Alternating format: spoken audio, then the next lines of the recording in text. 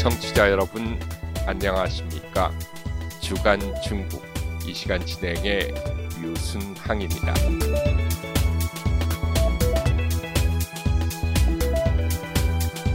중국 경제의 총량이 2030년 전후에서 미국을 넘어설 것이라고 서방 싱크탱크들이 예측했고 중국의 성장 속도도 이를 증명이라도 하듯이 지난 수년간 빠르게 양국의 격차를 좁혀가고 있었습니다. 하지만 고집스럽게 추진하고 있는 코로나 봉쇄로 중국이 금년 초에 설정했던 5.5% 성장률 달성이 어렵게 되면서 위의 예측이 어긋나고 있습니다.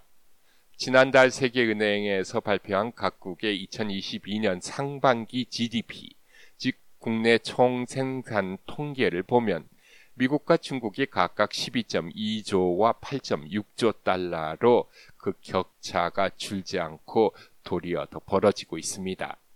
성장 속도도 미국이 3.2%로 중국의 2.5보다 앞서고 있습니다. 로렌스 서머스 전 미국 재무장관이 이 데이터를 근거로 중국도 러시아와 일본처럼 미국 경제 추월에 실패할 가능성이 커졌다라고 말합니다. 일본 경제연구센터와 영국의 캐피탈 이코노미스트 등 경제연구소들도 연이어 예전의 예측을 수정하고 있습니다. 일본 경제연구센터는 중국의 경제 규모가 미국을 추월하는 예상 시점을 4년 늦춰서 2033년으로 수정하면서 2050년에는 미국이 다시 중국을 앞설 것이라고 예측합니다. 영국의 캐피탈 이코노믹스는 중국의 경제 규모가 2030년쯤에 미국의 87%까지 커지겠지만 2050년에는 다시 미국의 81% 선으로 떨어질 것이라고 예측합니다. 단기적으로 중국의 코로나 봉쇄로 인한 성장 둔화가 원인이지만 두 연구소 모두 중국의 인구 감소가 주요 원인이라고 분석하고 있습니다.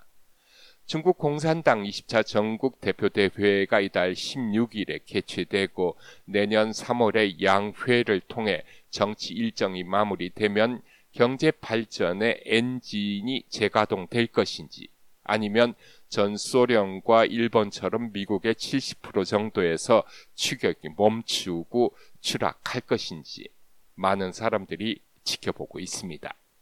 주간중국 이번 주에는 미국의 인공지능용 반도체 대중 수출 통제, 중국 국산 민항기 C919 형식 합격증, 관광지의 코로나 봉쇄 사건 등을 전해드리겠습니다.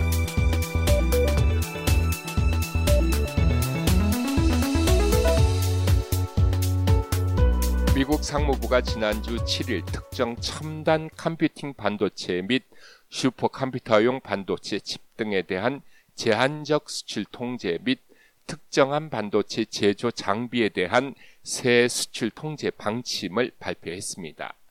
이를 쉽게 설명하면 중국 반도체 생산 기업의 미국산 첨단 장비 판매를 금지하고 인공지능 및 슈퍼컴퓨터에 사용되는 반도체 칩에 대한 수출도 제한하는 조치입니다. 상무부는 중국이 첨단 컴퓨팅 칩을 확보하고 슈퍼컴퓨터와 첨단 반도체를 개발, 유지하기 위한 능력을 제한할 것이라고 밝히면서 중국은 이 장치와 능력을 대량 살상 무기를 비롯한 첨단 무기 시스템 생산, 군의 결정과 계획 및 물류 속도와 정확성 개선, 자동 군사 시스템, 인권 유린 등에 사용하고 있다면서 수출 통제 사유를 밝혔습니다. 이 수출 통제는 이른바 해외 직접 생산 규칙이 적용돼 제3국 기업이 만든 제품이라도 미국의 기술 등을 사용했을 경우 수출을 금지하는 조치입니다. 이는 미국 정부가 중국 기업인 화웨이에 적용했던 제재로 이 때문에 세계 최대 스마트폰 제조사를 넘보던 화웨이가 큰 타격을 받아 화웨이식 제재로도 불립니다. 이에 대해 중국 외교부는 미국이 과학기술 패권을 유지하기 위해 수출 통제 조치를 남용하고 중국 기업을 악의적으로 억압한다고 반발했습니다. 마오닝 중국 외교부 대변인의 말입니다. 같이 들어보시겠습니다. 阻挡不了中国发展，只会封锁自己，反噬自身。 그는 공정경쟁 원칙과 국제무역 규칙에 위반되며 세계 경제 회복에도 충격을 주고 결국 미국 기업에도 영향을 미칠 것이라고 말했습니다.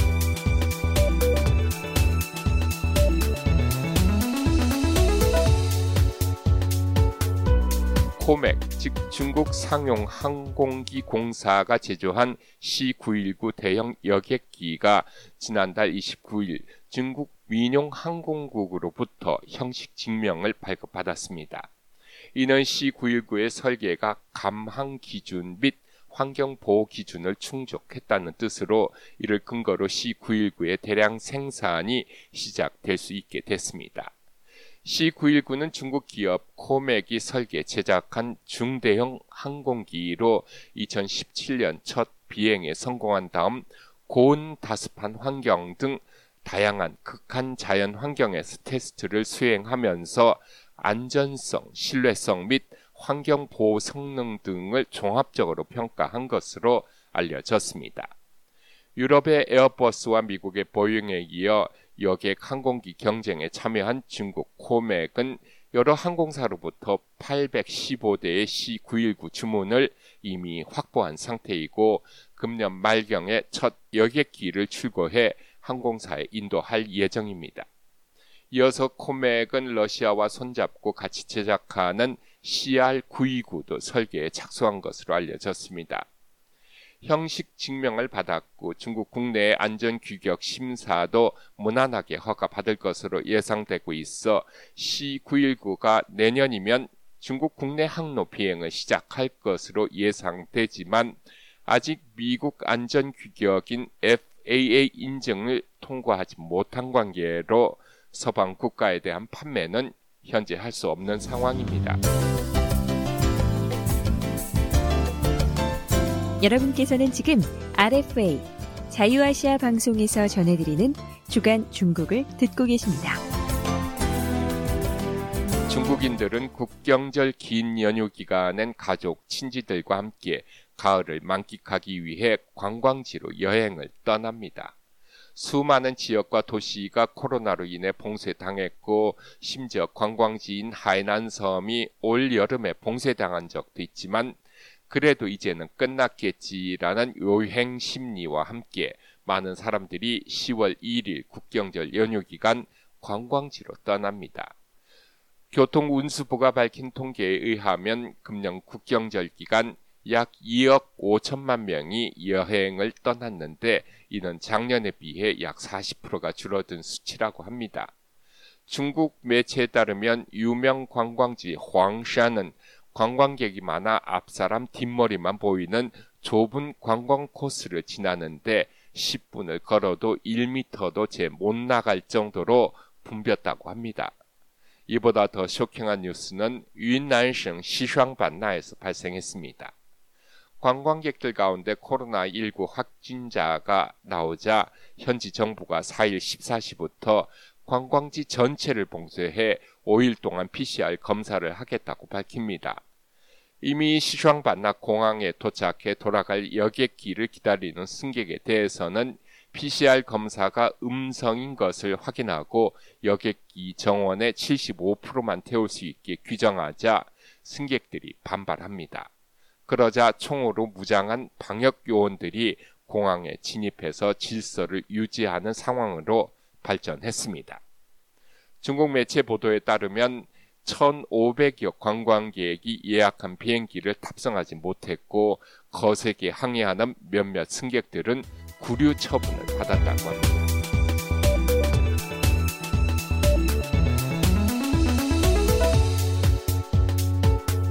강아지를 반려로 생각하고 같이 생활하고 같이 산책하는 장면을 중국에서도 이제는 자주 볼 수 있습니다. 그런데 이 애완견이 플라스틱과 쇳덩어리로 된 것이라면 사람들의 시선을 피할 수 없을 것 같습니다. 어쩌면 이런 시선을 받기 위해 요즘 중국 대도시에 로봇 애완견을 데리고 산책하는 젊은이들이 하나 둘씩 늘어나고 있습니다. 개줄 한쪽 끝은 로봇 애완견 목에 메고 다른 한쪽 끝은 손에 잡고 길을 걸으면 신기하게도 이 로봇 애완견이 주인의 속도와 방향을 따라 같이 걸어갑니다.